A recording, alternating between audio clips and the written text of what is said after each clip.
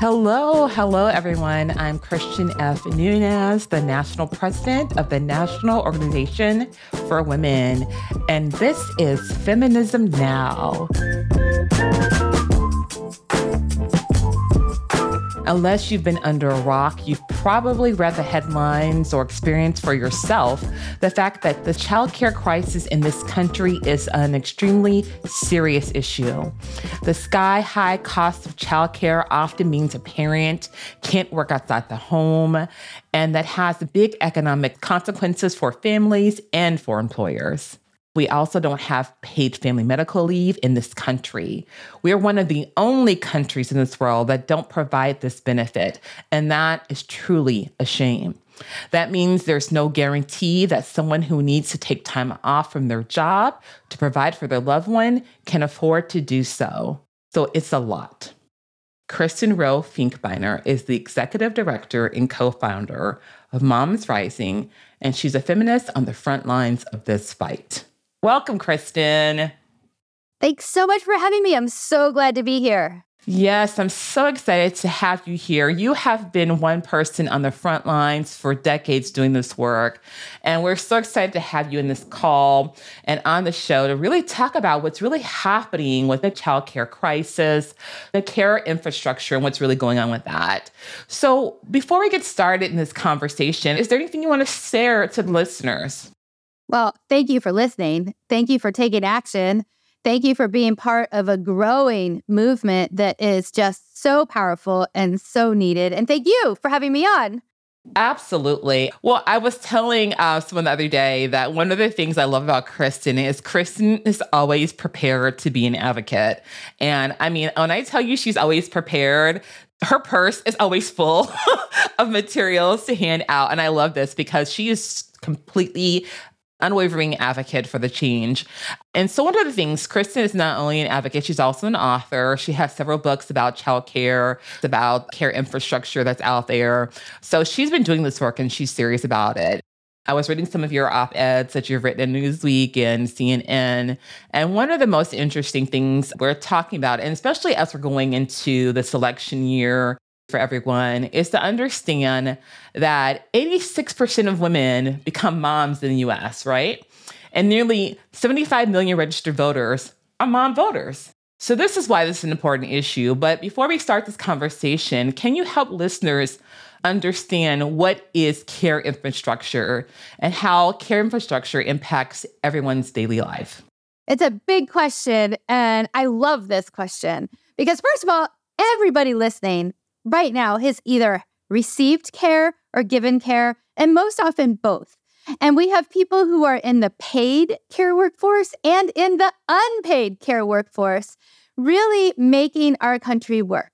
But like you said in the opening, our country is decades and decades behind really the rest of the planet Earth when it comes to creating that care infrastructure, so that parents can go to much-needed jobs, so that kids can thrive, so that care workers can earn living wages, and so that businesses and our economy bloom. What is that care infrastructure?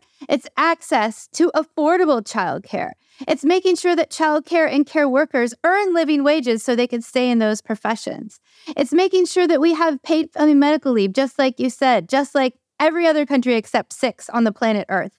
It's making sure that we have elder care and disability care so that people can age and live with dignity. And it's making sure that we have maternal health equity, because right now, the United States of America is the only World Health Organization country with maternal morbidity or maternal deaths rising, meaning more people are dying rather than falling. And Black women are 3 to 4 times as likely to die in childbirth as white women. This is not acceptable. It's not okay. It's a flat-out crisis.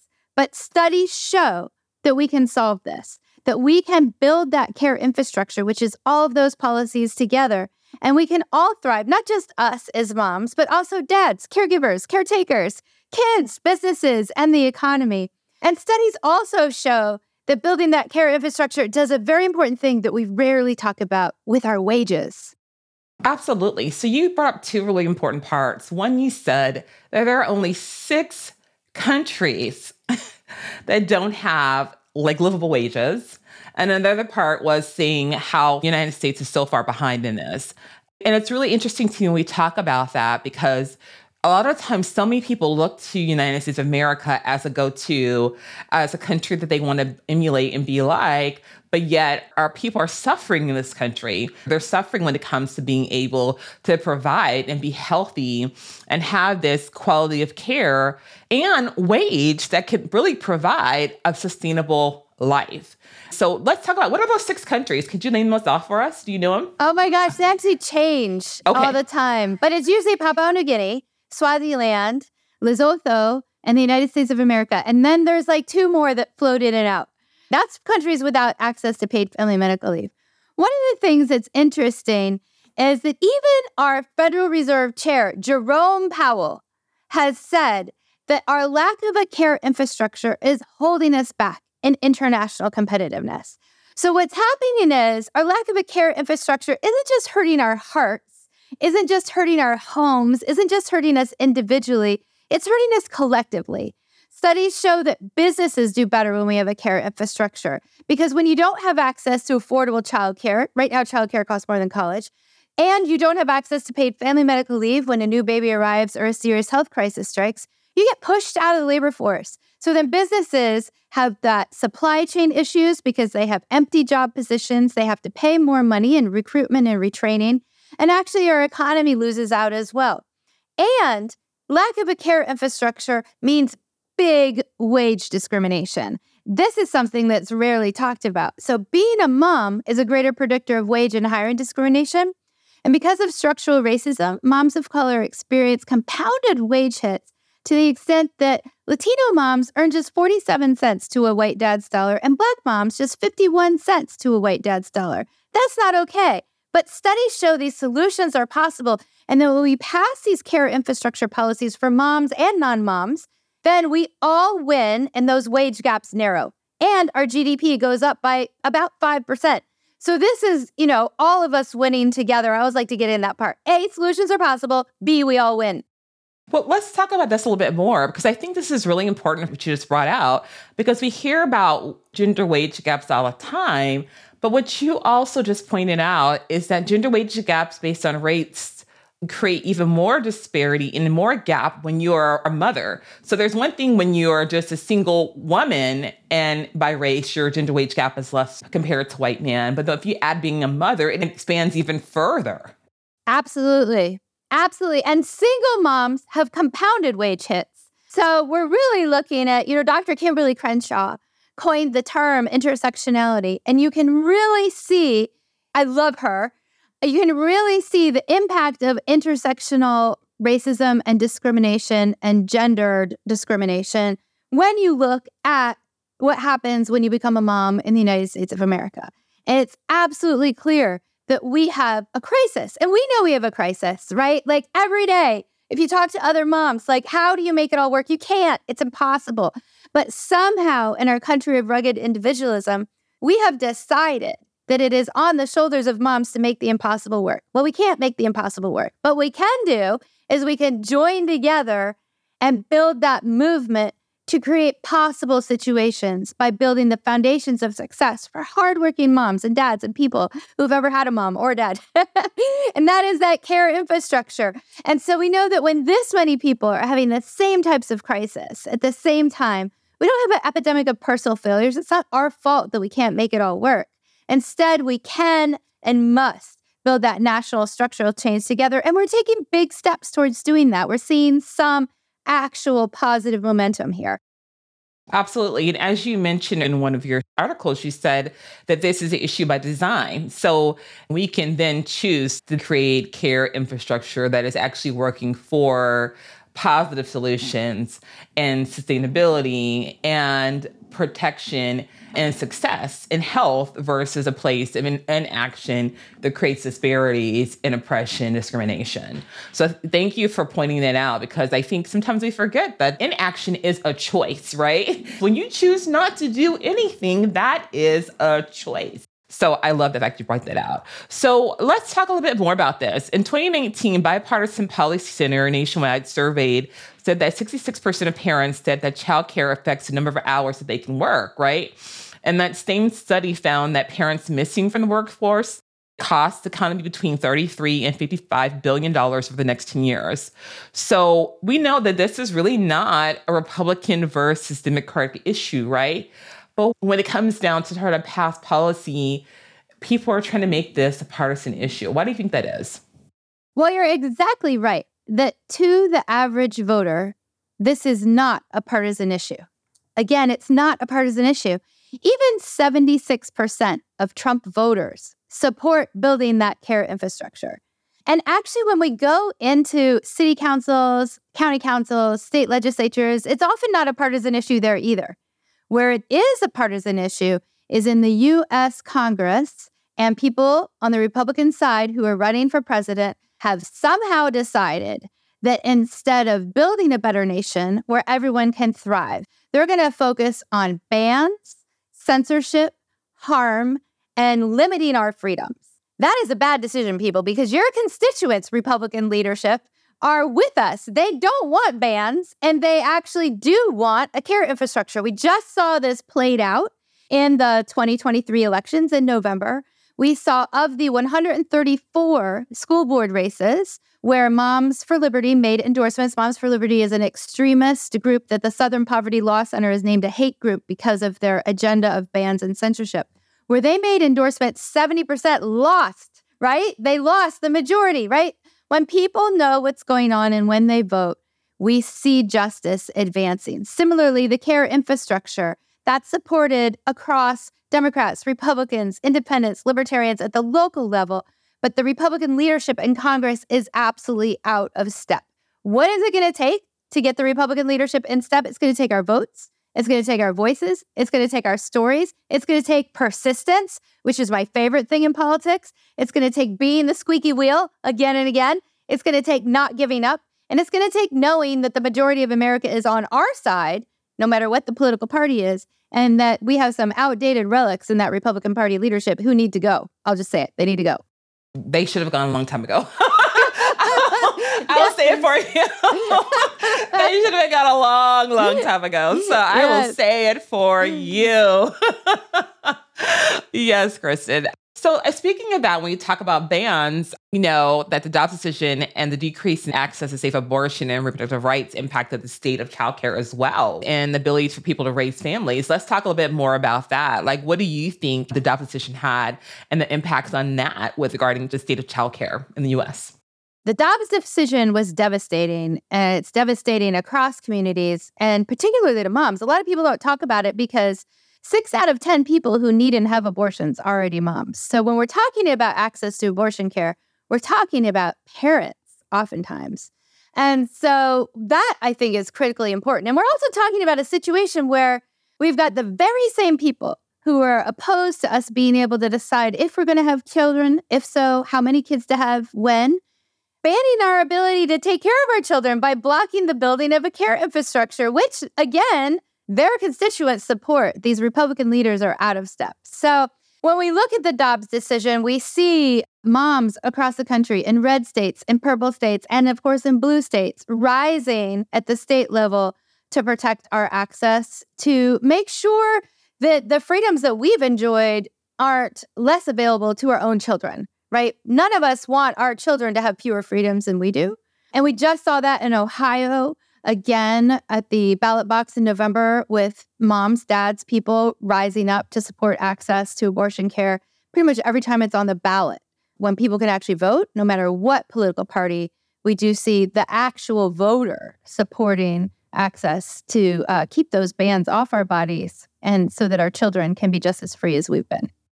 And I think it's interesting, too, because there's so much misinformation and intentional disinformation about abortion access out there that they want people to believe that moms aren't the individuals that are having abortions.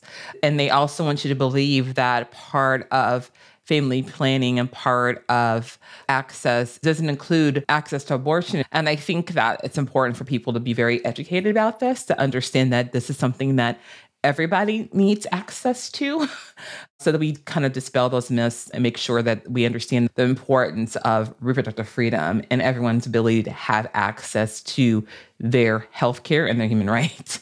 So I thank you for naming that and putting that information out there. Part of this goes into more about what else is happening when we're talking about care infrastructure and what's happening when we see disproportionality, the impact when Black women and BIPOC women are not getting access, and that we're seeing that Black women are 3 times more likely to die in childbirth when they're not getting the health care that they need. And that is because of structural racism, right? And we see moms of color experience disproportionate wage discrimination. And when you think about that, when a person doesn't have paid medical family leave act, right, or pregnancy workers fairness act, which we just finally got passed, right, but we still know there's people who still don't get it because depending on their job or how much they work or how many hours they work, we still see these things. How do we bring an intersectional lens into the work to advance rights for women and moms so that we can make sure that their employers are giving these rights and educating the workers so they know what access and rights that they do have? It's absolutely paramount that we bring an intersectional lens to all that we do. Let's be clear. We, as women and moms in America, are in the same burning building. It's on fire, but there is heat that is higher in different rooms. Different people are impacted with more severity, and it's the people who are closest to the problem, who are experiencing the most heat, who have also the experience that's closest to the solutions. So when we're talking about maternal justice, for example, we absolutely, number one, need to address maternal health equity. There's the Momnibus in Congress that's been moving through. It's a whole bunch of different bills together. Some of them have passed. A lot more need to pass to help address maternal health equity. But we really need to make sure that we're centering people who are most impacted to get to the solutions the fastest through all of our policies everywhere. I hope that as we move forward, we keep the pressure on Congress to let them know that we are here, united, pushing for change, and we're not going to give up. One of the things I've been thinking about lately is this issue of persistence. You can get cynical looking at the news. It's easy, but we have to keep that hope in our hearts, and that hope has to include an intersectional lens of how we address these issues. There is no gender justice without racial justice, without economic justice. They're intertwined. They're one and the same. And in that moment of hope, we need to double down on standing up as we get closer and closer to 2024. We saw a ton of wins at the ballot box we were just talking about in 2023. We still see momentum growing, but we have so much more to do. So that's a long answer to a question that probably actually requires an even longer answer. But thank you. I want you to go a little bit more in depth for me, because one of the things we hear a lot that we have to center the people who are directly impacted by these things. And like you said, who have the most heat in the room. So can you tell us examples of what it looks like when we're sitting in those people? So I have a very specific example. So at Moms Rising, we have over 1 million members. We have members in every state in the nation. And every day there are stories that come in from lots of different people, right? And we then use the moment in time where our voices are needed to open avenues for our busy members to be heard by the leaders who have the power to make the difference that we're seeking. So a couple of weeks ago, we brought moms from over 20 states to the White House. The moms had different stories. And we said, we want to take a moment to open the avenue for people who are directly impacted to be heard by leaders at the very top. So this is us bringing people directly impacted to the White House.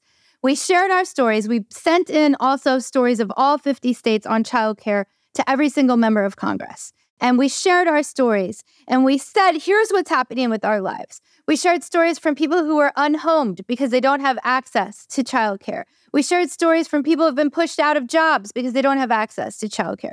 We've shared stories from people who are experiencing such significant impacts because they don't have access to childcare. And we said, we need $16 billion in childcare stabilization funds because we just had the $16 billion childcare stabilization grants end at the end of September. And we cannot go on in this way. We not only need those funds, we actually need to transform our childcare system so that we have actual childcare solution instead of an ongoing patchwork solution to an ongoing crisis. And so after we shared those stories and working in collaboration with many organizations like NOW, like National Women's Law Center, like many, many, many organizations, within a couple of days of hearing those stories, the White House made that supplemental budget request to the whole U.S. Congress for that $16 billion.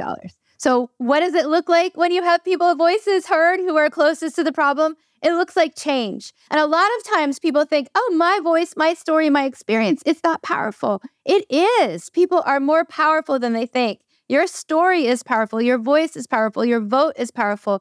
And the closer you are to the problem, the closer you are to illustrating what we're actually facing in America, and it is a crisis.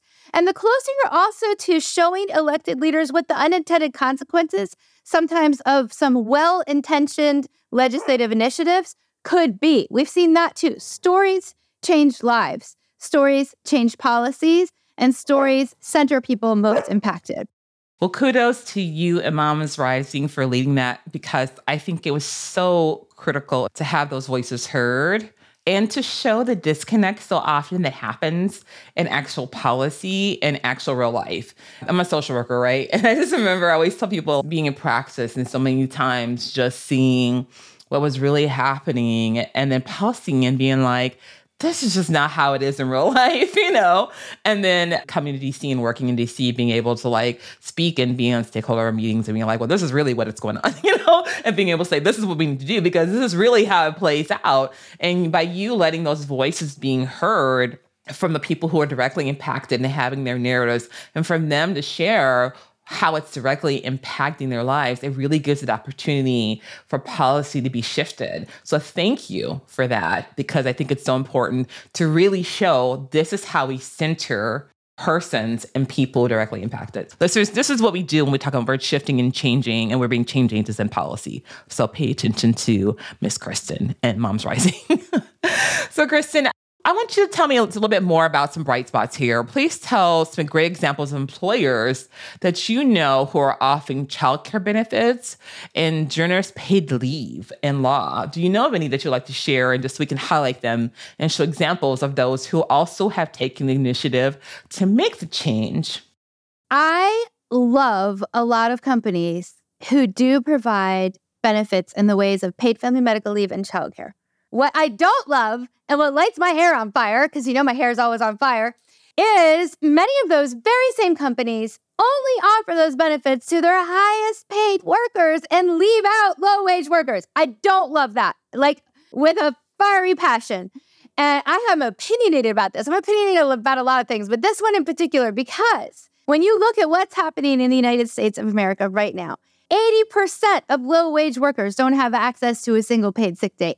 80%! That's ridiculous. That means you don't even have a day off if you've got the norovirus. What are you supposed to do? What you're supposed to do is you end up going to work anyway, spreading that illness around your work. It's something called presenteeism and costing our national economy and those businesses billions of dollars. This is an area where, as we talked about before, where it costs a lot of money to do no action. Many of the big employers that do offer these benefits do so because they want to retain highly valued employees. That's interesting to us from a legislative standpoint. That means that the big businesses, the ones who are doing the very best, know that we all do better when we all do better, and the way to retain a valued workplace is to offer paid family medical leave, earned sick days, affordable childcare, and more within that business structure. But it's not enough.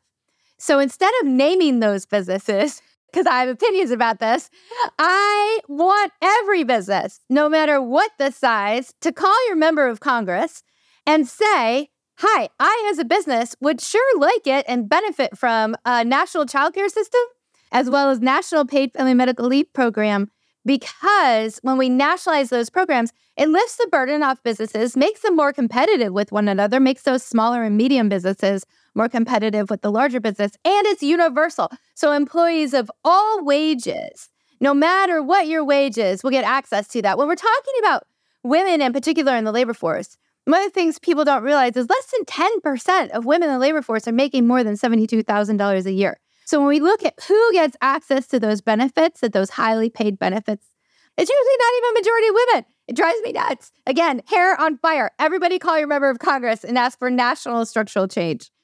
It brings up also a really great point about how we place value in people, right? And to me, I personally believe we all have the same value regardless of what position we have. And so if we're really shifting our thought about value and how we put value in people, well, why is it that only C-suite and senior level managers are getting paid medical leave and family medical leave, but our janitors and our associates are not?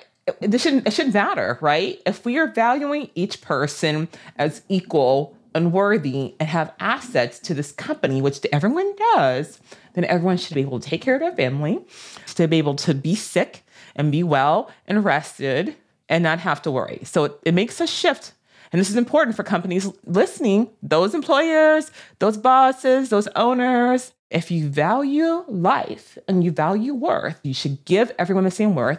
And those out there, as Kristen said, call. Let them know that we all deserve the same things. Kristen, that was a nugget you just gave us. Yes, I love the nuggets. I'm not going to give people credit for just giving highly paid people access to benefits. No, but that's a good point. That made me even question that question because I was like, she's so right because I believe everyone has the same values. I mean, honestly, the people who are least likely to get benefits are care workers, right? Childcare workers, home care workers, domestic workers. Who have to take care of the people's children, right? Like, that's who needs it the most. Yes. There is no work. The care work is the work that makes all other work possible. It should be the most valued, not the least. And so this is why my hair ignites when I hear you. I'm on fire. Oh my goodness. She gave us a nugget, you all. She gave us a nugget to close out the show. Kristen, thank you. Thank you for setting us straight today on Feminism Now. Thank you for joining us. This has been a great conversation. I appreciate you so much. You know, Now is here to support and be with you in this fight for care infrastructure. If anyone wants to continue working and learn more about Moms Rising, momsrising.org is where you go. And if you would like to learn more about what Now is doing, you can read up on our issues at now.now.org.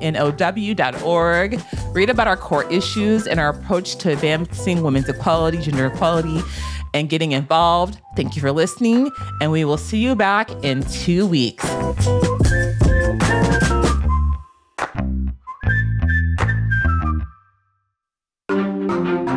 Topica.